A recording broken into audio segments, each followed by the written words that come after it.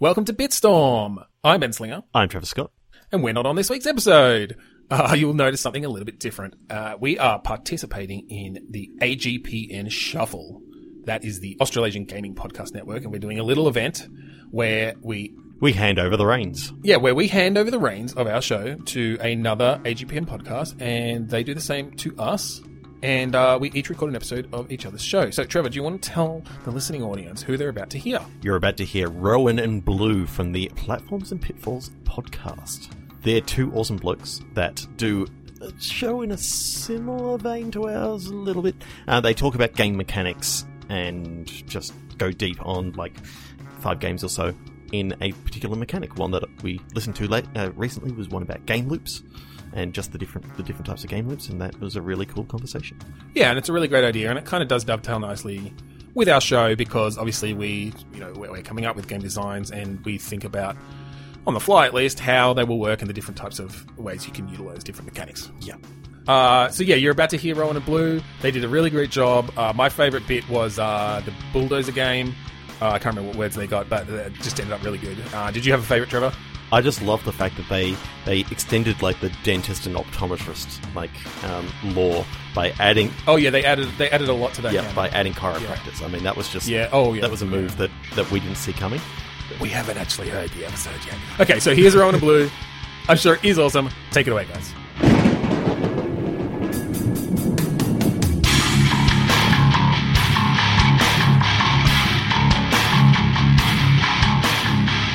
Welcome to Bitstorm, a comedy game design podcast by two guys who know nothing about comedy nor game design.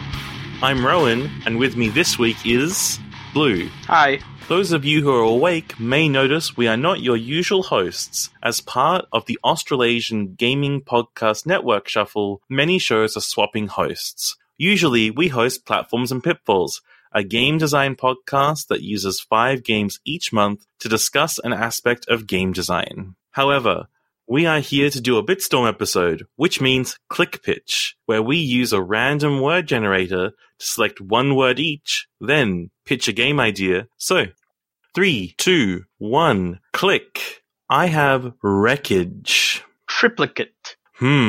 So, are we trying to do a similar wreckage 3 times? Are we navigating 3 semi-identical wreckages? It could be one of those physics simulators that ends up in a wreck, and you're trying to wreck the same thing in the same to have the same result 3 times, but like physics is against you, and there's all minor fluctuations that changes it. That could be one way to take this. Okay, so we're provided with like a sample wreckage, and we have to replicate it twice because there's already one there, and we have to make 2 more copies of it. I like it, so that it's not just a fluke, so that you know what you're doing. You have a model. You have to do it again, and then you have to do it a third time. Then you have to do it for you a second time, but in total, a third time it being done. Third time. But often, there's going to be like maybe a little minor tweak to some of the physics properties. Like maybe there's wind, and you have to work out how to replicate your plan with wind as a factor or something. Variables with this scenario could change. Yes. So how are we actually are we like an explosive squad that like we're carefully laying explosives throughout a thing to explode, or are we like a cannonball firing cannons, or what? What's our method of wreckages, and what are we actually wrecking? I reckon this is a bit more sandboxy a la Besiege, and you have a whole bunch of tools available to you. So long as you get to the wreckage, you can pull from the toolbox, and maybe you have, quote unquote campaign mode where you have a limited set of tools, but always something that's able to get you there. But that it's not so much about there may not be as much emphasis on like who are you that you're doing this. Just you have these things, you want to get this mess out of it. And I guess that leads to a lot of like really creative user content, because you can have like, here's a wreckage someone made. Yeah. Here's what it was before they wrecked it. And that would lead to a potentially endless amount of content, hopefully, that would ideally be at least a little bit interesting. It all relies on a good enough physics system.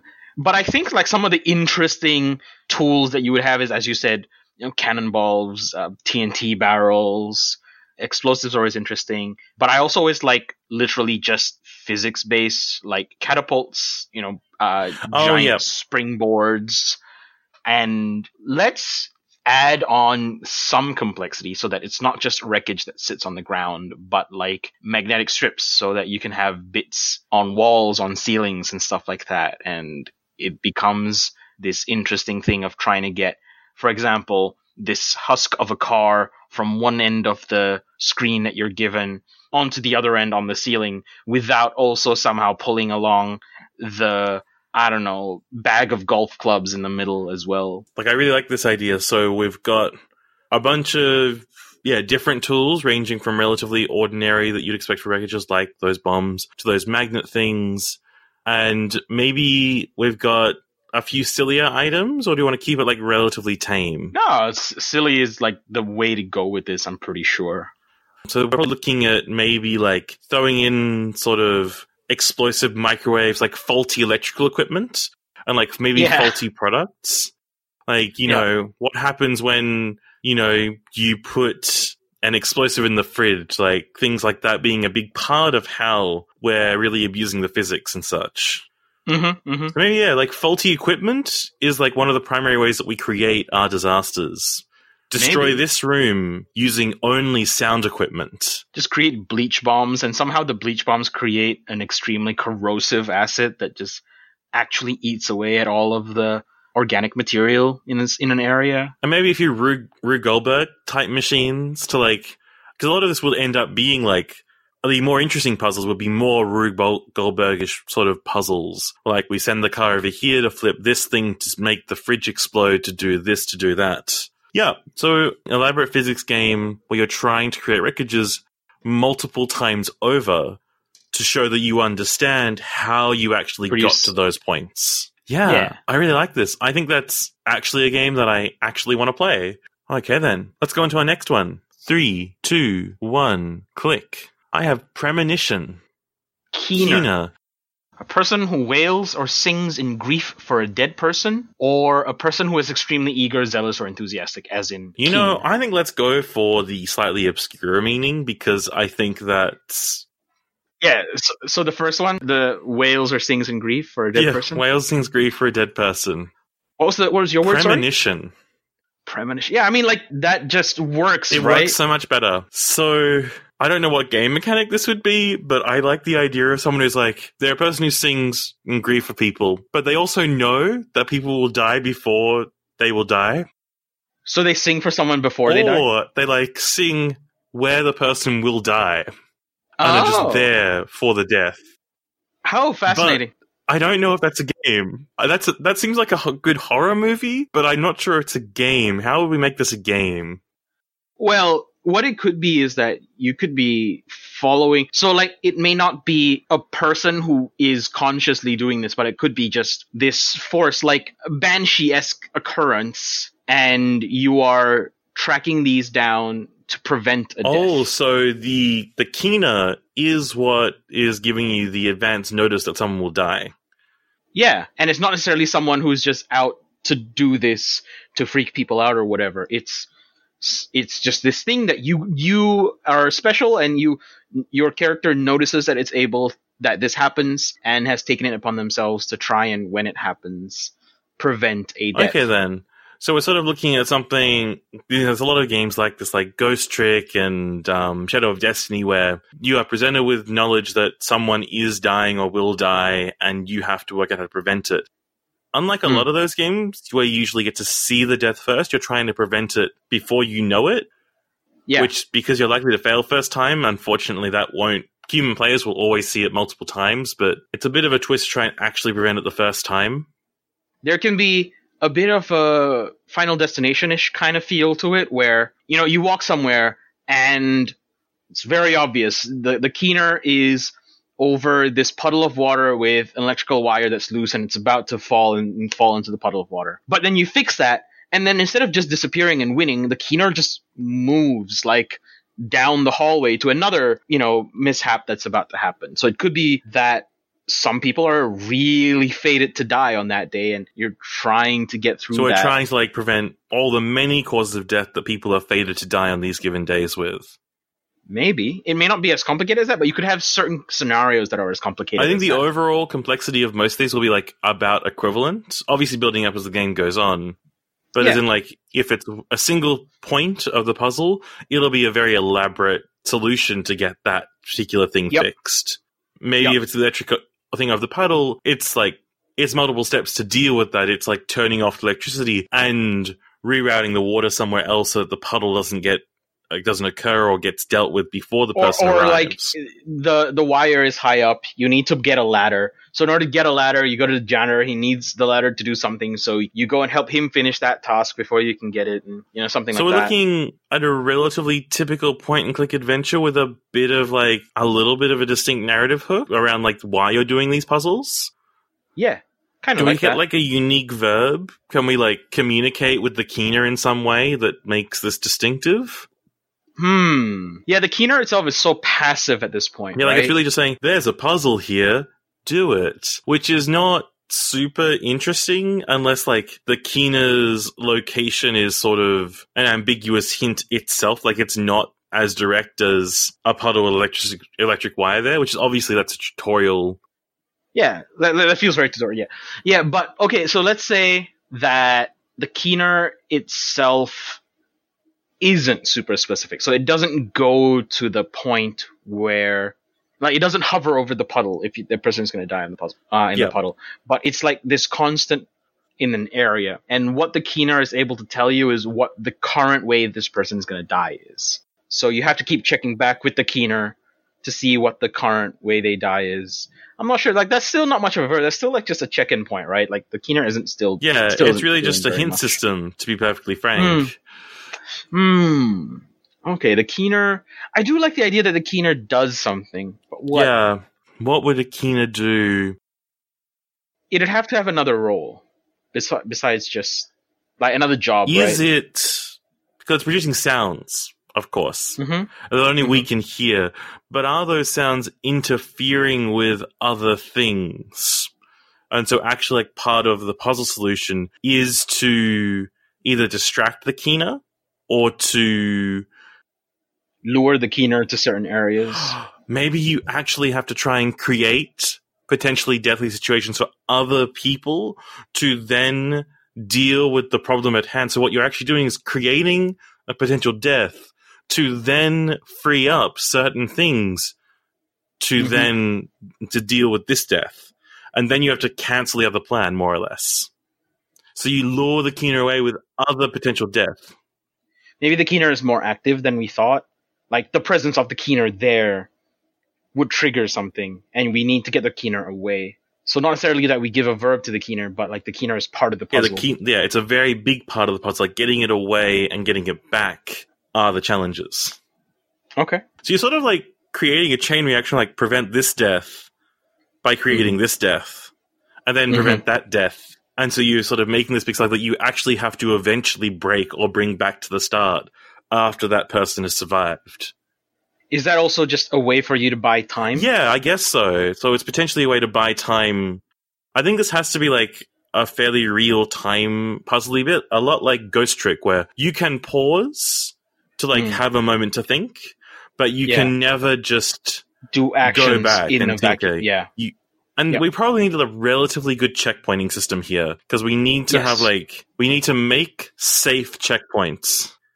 It's probably fairly linear in terms of the right call, and then every time they make the right call, you just checkpoint them.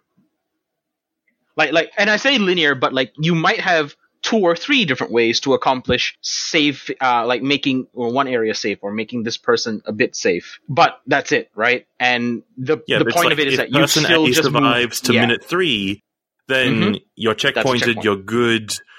Yeah. While in an ideal world, this would be really cool as like a more sandboxy, lots of options kind of thing. It would be too many options would make a player feel too stressed and probably mean that they would feel unsure if they lost because the game wasn't fair or if they lost because they did something wrong 3 steps ago. Yeah, that's right. Which in one situation, that's really cool. Personally, I would find that too frustrating. Yeah, I like you don't have to look back kind of checkpoint system, where if you've passed a checkpoint, that's it, you're fine.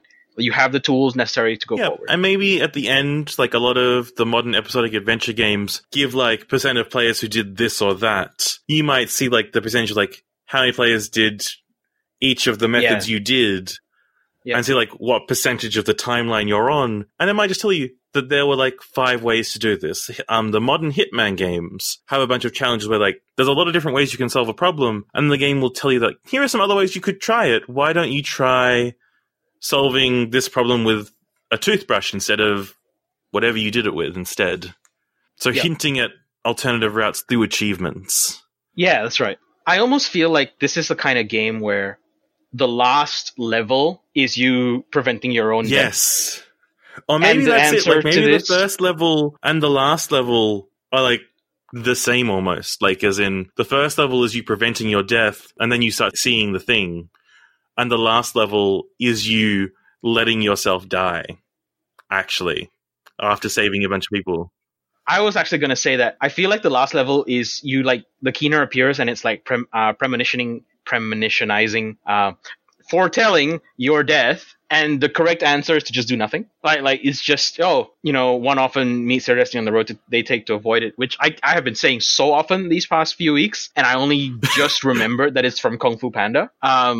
Oh, really? Which is great. That's such a it's from good... Kung Fu Panda. It's a really, really good phrase. Oogway says it when they talk about Tai Lung being released. But that's beside the point. So the last level is just, if you think about trying to save yourself and like think about what could kill you, that ends up killing you. And the right answer is to just do nothing, and then you go about your day as normal. Oh, that's really good. I think that would be funny as well. I love it, like, as the thematic thing. As a movie, I think that'd be a great ending. As a game... I'm not sure. but it's really funny. It's cool. When games do that, it's often very cool if it's communicated very carefully. Because if you go too clear, then people are like, what? Sorry, it's too easy and doesn't feel like it's a puzzle. It feels like it's a gimme. Yeah. But if you go too far, then it's a complete gotcha. Like, there's a bunch of very clever endings in games. One of my favorites is X-Men vs. Arcade's Revenge, where to finish the game, you have to turn off the game, which you do by doing a soft reset on the console itself, by just tapping the reset button lightly, which is very clever if you know that function exists on the console and how it actually works specifically in a technical manner, which nobody does. But so it's maybe really it's more cool, of a... and also spoilers for a 1991 kind of average platform game. Maybe it's more of a Psycho Mantis situation. The final level does have a solution, but you could also win by ignoring it. Yeah, and it's very hard to win by ignoring it. So it's got to be hard enough that it feels like you shouldn't be doing it that way. Yeah. But it's possible and get you like a fun bonus ending. Yeah. Mm-hmm. Okay. That's a sound. Cool. I think that's a game. I'm so surprised that we got there from those words. I like the keener. But I just like good the thing about this. that is future citing someone's death and just singing about it. And maybe DLC options would be like singing pop songs. Like if we get really popular, we would have it sing like various popular songs of the era. But I think that's a game. Let's go into our next one. So, 3, 2, 1, click. 3, 2, 1, click. Oh, this is going to be a hard one to work with. Mattress. Affirmative. Affirmative. Yeah.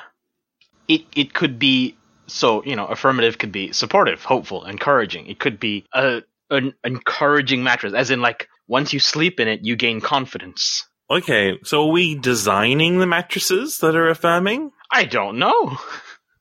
Maybe I need to sleep in one to get a better idea of what we're doing with this game. So, okay then, let's take it on that approach. We're making mattresses that support and affirm people's lives. So what we're doing is, we get an order from a person who has like specific needs, and we try and create a mattress to support and affirm those needs. But our mattresses are more than just mattresses, because they're both affirming and supportive in a physical sense, as in they physically support you and let you sleep comfortably. But also, our mattresses have AI, and so we're also engineering a basic personality to support the person who's going to be sleeping in the mattress. I like that. and I want to take it a step further. So I'm thinking a bit Plague Inky, where it's going to be hard to begin with. It's going to be hard to sell people the mattresses to begin with. It's going to be hard to get this out Because there. people are terrified of the idea of sleeping with a mattress that has literally got an AI personality catered for them. That's terrifying. But what we actually are is like a reverse supervillain, where what we're planning is to make everyone happier and more confident and more agreeable by getting this mattress out there to as many people as possible. And this gets easier and easier the more people we quote unquote infect with our affirmative mattress. Okay, that sounds really good. So our ultimate goal is basically world peace via mattresses. Yeah, world peace utopia via the affirmative mattress. I mean, a mattress where we spend 8 hours of our day, like if any single piece of technology in our lives is going to make us all feel so much better that we don't hunger for conflict, I think a great mattress that always gives us a great night's sleep and that can, because we can talk to it, it can contour itself literally to our needs and desires. And so there's multiple stages to this, right? We might start with, so we're designing the mattress, like you said, and we know where we want to get to, but we don't fully know how we're going to get there yet. So the mattress has to go through prototype iterations. And at every prototype iteration, we need to try to get it back out into the market again. Right? So there's kind of like two phases where you get resources, then you upgrade your mattress and you try to sell those again. And, the more you sold the mattress the last time you did an upgrade, slightly easier the next time. So it's a small bonus, but you still have to do a lot of legwork marketing on your own because, everyone already has a mattress and stuff like that, right? I think that's a very interesting, we could have two forces going on here. So our mattress, we're making these AI affirmative supported mattresses, but there's always we've got to be careful about how smart the AI is in relation to our general constraints on technology because maybe the mattresses rebel. And we've always got to that's one of the potential bad endings is that we accidentally caused the robot apocalypse when we were trying to do the robot world peace. And that's always a looming threat. No, the mattress net just happens. Yeah. And that's one of the things we have to do with PR wise is sometimes a mattress goes rogue. And that's one of the things that we have to deal with.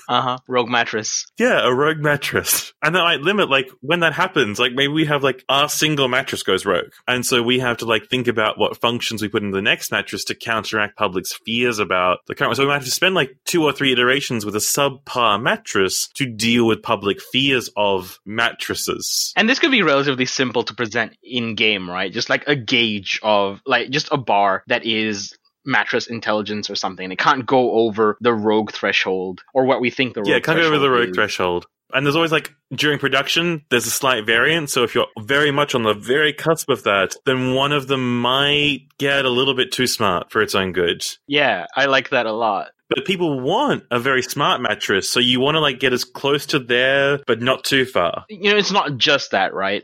You want to do things like how actually comfortable the mattress is, how malleable the mattress is, and of course, some of that in the eventuality will be tied into the AI, and the AI can start to take care of that. But to begin with, it's a lot of just resources that you can get your hands on and stuff like that. So early days of your prototype, it's just making a good mattress, and then you hit a threshold point, and then your mattress starts getting intelligent. And every time you hit a threshold point, you have to resell your mattresses to keep making money again. And then you hit another threshold point where you network your mattresses so that you can upload new AIs to them. And so you can keep the network spreading without having to necessarily keep reselling to the same people. And that's when you start to breach into the global mattress market.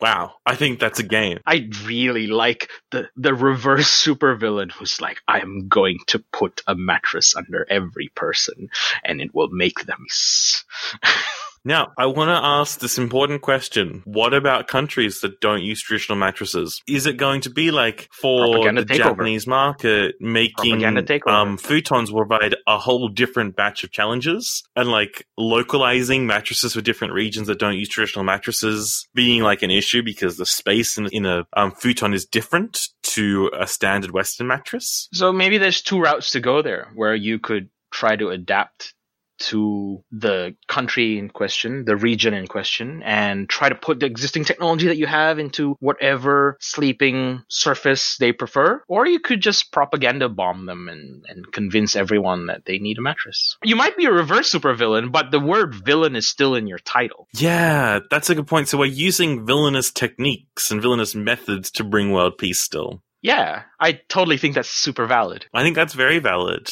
You're gonna get it your way. You know, at some point, to do the things that the world needs, someone just has to take action and do something about it. And that's us, and we're doing it via mattresses. I love it. To think I said I want to mulligan this, but no, we got there. The affirmative mattress. Be good or else. Yes, be good or else. And I'm just imagining they're actually genuinely supportive, people. like when you actually deal with it. Yeah, but I'm also imagining like sleep-deprived people because the mattress refuses to let them sleep if they're just evil, if they're just bad people. Just never get a good night's sleep ever again until you reform. Yeah. Oh, you're evil and you're too motivated. Let's stop you from getting sleep. Okay. 3, 2, 1, go. I've got a blowtorch. Got cock. Pardon? Cock.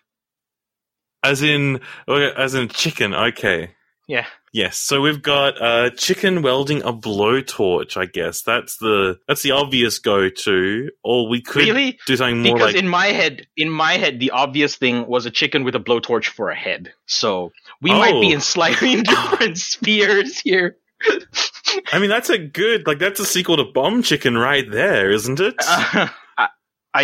I don't know what you're talking about. Sure. Bomb Chicken is an indie platformer where you are a chicken that lays bombs for eggs, and you use them to solve puzzles. Of course. You've got Bomb Chicken and Blowtorch Cock. Uh-huh. That's the perfect pairing. More of a proper superhero name dynamic than I'm comfortable with, perhaps. Mostly because I'm not sure what a blowtorch-headed chicken looks like. Mm-hmm. And while I'm struggling to imagine it, I'm not struggling to see that it is kind of hilarious. Yep.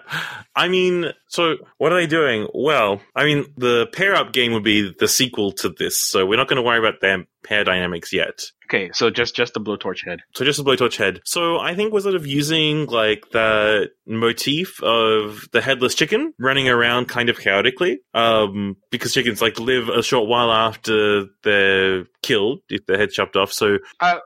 We should clarify that they're not alive at that point, but their muscles are still spasming. Okay, that is a very important point. Yeah. It's not like the chickens are still alive without heads. No, that's not how that works. Yep. Sorry, yeah, that's a really good point. I guess a bit of Lemmings is going on here. So we've got this, like, autonomously moving but not really conscious rooster running around, and you're trying to get this creature to the end of the level to light something. So it's another puzzle platformer type experience where we're navigating a dumb creature. Is it alive? It's not alive. I mean, do you want a variant where we control it and it is alive?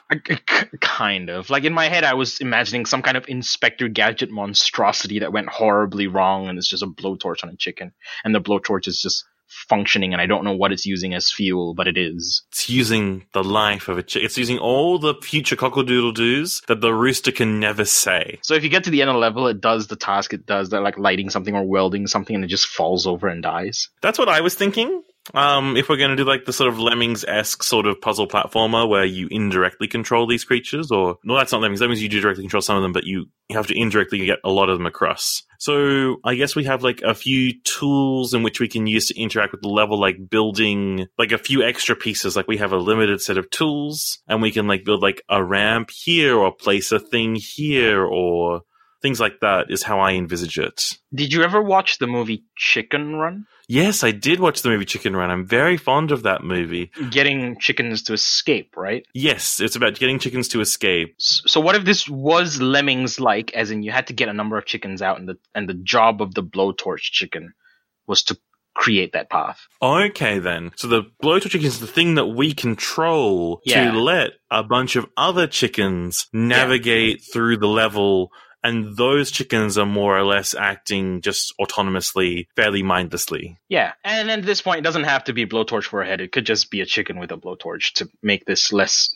morbid and grotesque. Yeah, I think that's fair at this point. Like, that joke's run its course for sure, and we've had a brief idea with it. So we just have a chicken running around with a blowtorch. And so the blowtorch is how we alter the environment to let the other chickens escape with us. So whether we're, melting a nearby fence to create like a quick dry platform above something. So I think like maybe melting like a lot of like standard barnyard metals. I don't know how, is a blowtorch hot enough to do that? I don't know, but this one is. Yeah, no, this blowtorch is cartoon physics out. So like, for example, the chicken can jump over a gap and blowtorch downwards to like hover themselves over the gap.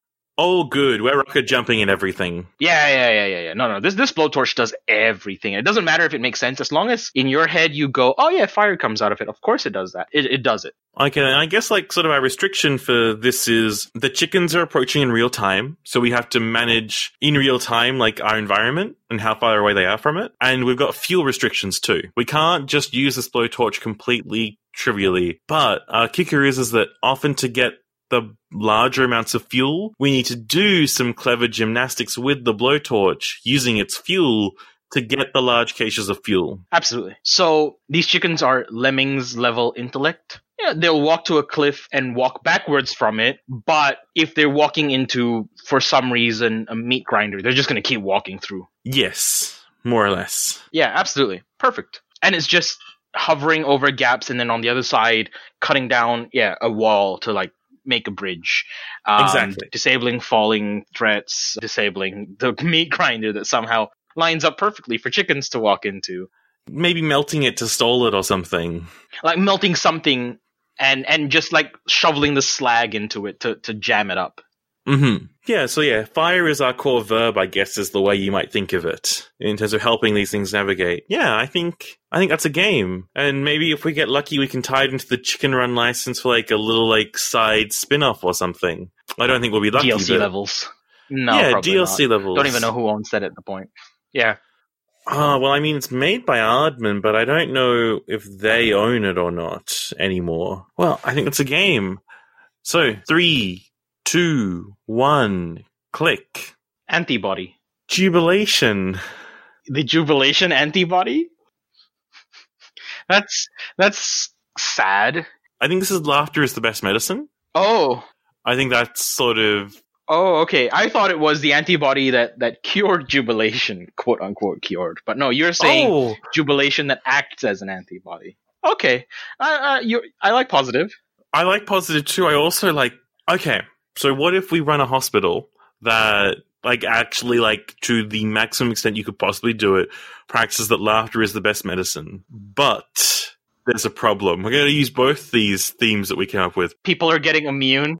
Up the stakes. So there's this, like, ongoing battle about where do you use the humor. So, like, in modern medicine, we have the actual problem of people overprescribing antibiotics. In this universe, the overprescription is comedy. And so what we have to do is balance when we use laughter and happiness and when we deny that for medical purposes. And so we are running like this very bipolar hospital where we are trying to like keep one area like very happy and very joyous for the purposes of medical attention, and another group of people who have to be like, can be either kept sad or be kept like neutral. Yeah, not necessarily sad, but somber. Yeah, or even just not happy. Yeah, that's totally something. And I can see a lot of like visual representation of this, right? As you, I don't know, are you first person, third person, top down perspective? What are you thinking here? I'm thinking very 2 Point Hospital-esque. Yep, very 2 Point Hospital. That's what I was thinking of as well. And it's like very visual, like we've got like bright saturated colors for the comedy parts, and we've got some like very dreary Tim Burton-esque sort of palettes for the darker side. Grays and blacks and blues and... Yeah, and maybe there's like an art style shift. Like we do sort of go from like typical cartoon to something that's more, Burton-esque in its sort of... I was thinking even more than just the items within the areas, that as you scroll over, the more of an area that is, classified as not happy, your camera actually just gets a like dimmer lighting on it, the brightness and contrast go a bit down, and stuff like that. Yeah, so these areas are like very distinct visually, and to start with, the hospital doesn't see this as a huge need, and maybe we don't have like such a huge separation, but as the game progresses, where our need to separate gets more and more intense, because we need to go more intensely, like the antibodies getting stronger against jubilation, so we need to make sure our happiness is even more intense, which means we need to make sure that there's no like spillover joy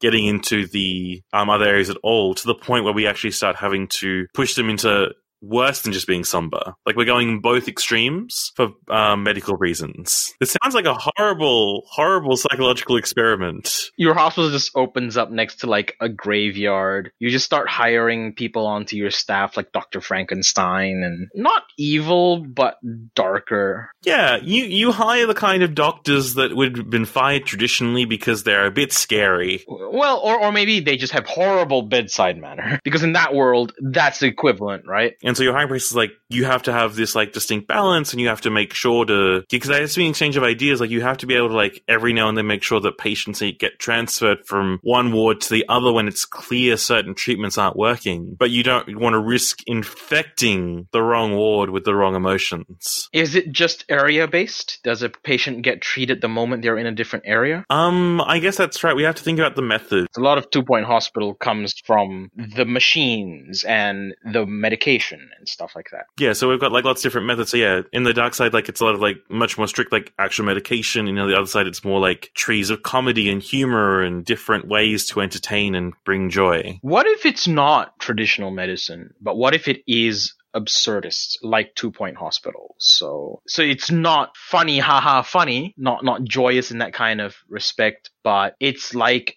instead of taking a walk in the park, it's taking a walk in a haunted house, that kind of thing. As the somber side of the medication. So maybe for every, nice thing you have for some reason I'm like, sometimes part of the medication is you hire a clown, and on the somber side you hire a mime, and I'm like, that's not an opposite, but sure. I mean, it's an opposite in like how people associate mimes. Yeah, it is. It's very funny and weird. Although honestly, I think nowadays most people would probably prefer the clown to be in the horror side, and the mime would be in the comedy side, because everyone can make fun of a mime, whereas clowns are a little bit terrifying. That'd be a funny point in the tech tree where you can pick clown/mime and you just decide which one is which. Yes, that's a really great one. So and then you just get demonic clowns if they're on the other side, and yeah. You assign virtues to certain things that could be either or. Yeah.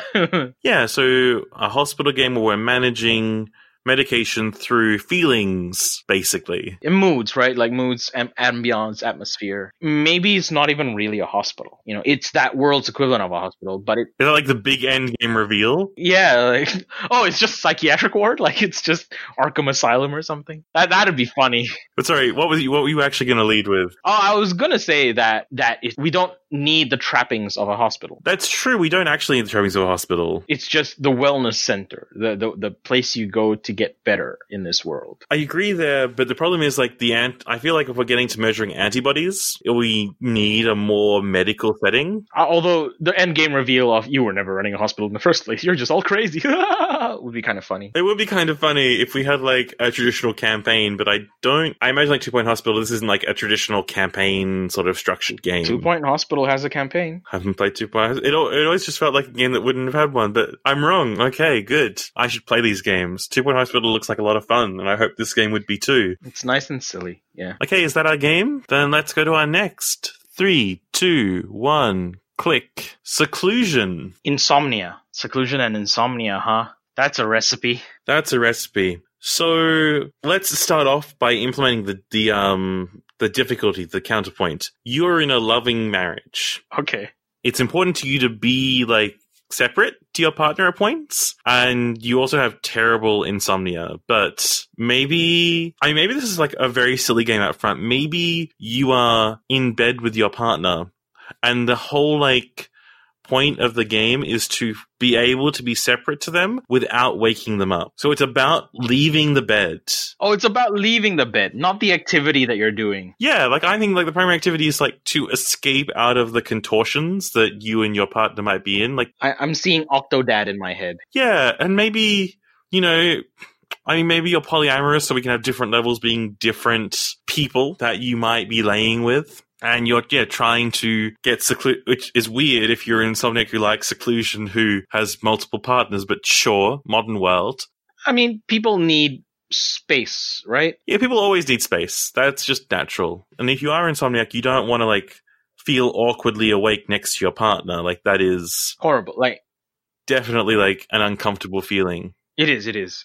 So, this is one of those QWOPy games where you, like, control limbs at a time. Yeah, you're controlling your body with a lot more nuance than you ever have to consciously think about to try and like deftly escape your partner's clutches and the bed sheets and the way that you've made your bed. Because if you make your bed like really tightly tucked in, actually escaping it can be a big challenge without causing a lot of sound and mess. I can see in my head how you start every level. It starts with a black screen, then you see eyes open, and then it lights up a bit and you see the face, and then it pulls out for top-down view of the bed, right? Like something like that, and it can always uniformly start that way. Yes. And then you're, working your way out. And so you've got a little bit of like, maybe you start off with like, I don't know, Mission Impossible analysis of the situation. Like, you know, the corners are Dutch folded and the situation that your partner, like, they, you know, had 2 coffees early on. You have this like mission rundown of, you know, what's going on with like some very like nice pans and sweeps to like illustrate these things. And maybe if we're being really creative and clever, through these like pans, we come to like over the course of all the levels, come to understand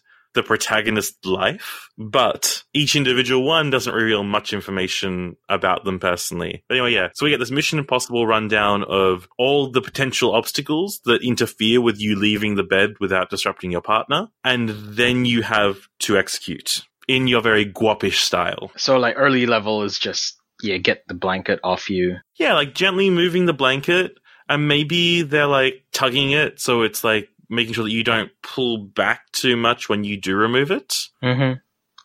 And then it's like, you know, unwrapping arm from around them. Yeah, unwrapping the arm from around them. Maybe it's, tightly made bed, so it's slowly untucking the edge so that you don't pull too much when you get out. And then, depending on how absurd we want, we start to add, like, obstacles in. Like, your hand starts near your nightstand and there's just glass on it and a glass of water. So if you knock that down, it's going to cause the shattering glass is going to wake your partner up. Or even like you're at like a camp of some sort and you're not supposed to be with the person. So it's also a stealth mission. You have to hide in the sheets. Again, if anyone's walking past so no one notices you, and then like continue escaping. So you have to make an escape plan that enables you to hide again if you need to, because you have to leave the bed to get back to your area. That got a bit not darker but worse for our protagonist. Yeah, definitely that's worse. I think the idea of silly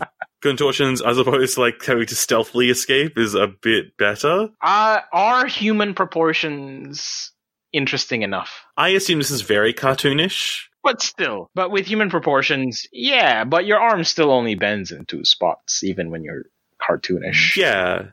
I don't think that as a protagonist, we will be super bendable. But I think maybe some of the antagonists, I guess we would have to call the people that we're sharing the bed with. I mean, they're our allies, but not in this particular moment. Might be a little bit more flexible. Like different ones of them might contort for our convenience a bit more. I guess what would happen is that you just have like ball joints on everything so that's not a possible arm formation, but you can still do it kind of thing. Yeah, basically like people bend where they can bend, but they can bend a bit more than they need to. But if you push them too much out of like maybe what's normal, that might be what prompts them to get up. So have like not a comfort meter, but something like a comfort meter, like for yourself as well. You can't bend your arm and too horrible of a position for too long to get something to happen. Maybe what we have is we actually have like pain is tied to sound. So if your pain threshold reaches above a certain point, you have to make a sound. But maybe you can justify a certain amount of sound or a certain duration of sound, depending on the person and things. That makes sense. I think that's a game. So yeah, escaping from bed as an insomniac who wants some separation from their sleeping partner without disrupting them. I kind of like the idea that, pain this is not for the game. Probably, I'm not sure. But like, you're contorting your arm to get out and the pain is getting too much and you just pick the cat up off the floor and like muffle scream into the cat to be able to pull your arm out and let go. Oh, that's actually interesting, like positioning yourself so that you can muffle the sounds. That's actually like an interesting strategic thing. And also like, it fits with the guapish thing. Like imagine like, having to manually like get your head into the pillow while like contorting your arm in horribly awful positionings through. Like that's a very strong image. It's very like of all these simulator games that are popular.